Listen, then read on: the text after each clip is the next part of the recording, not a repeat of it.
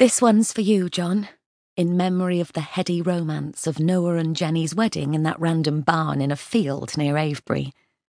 The smell of dung, the small fire started by a cigarette in a hay bale, cider you could chew.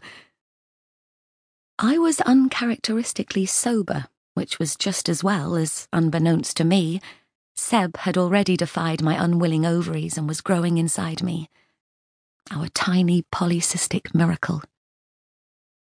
This song, and 5 pints, got you up on the dance floor.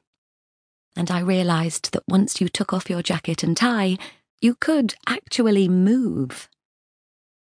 And then you fell to your knees, sliding halfway across the floor and coming to a halt at my feet with arms outstretched.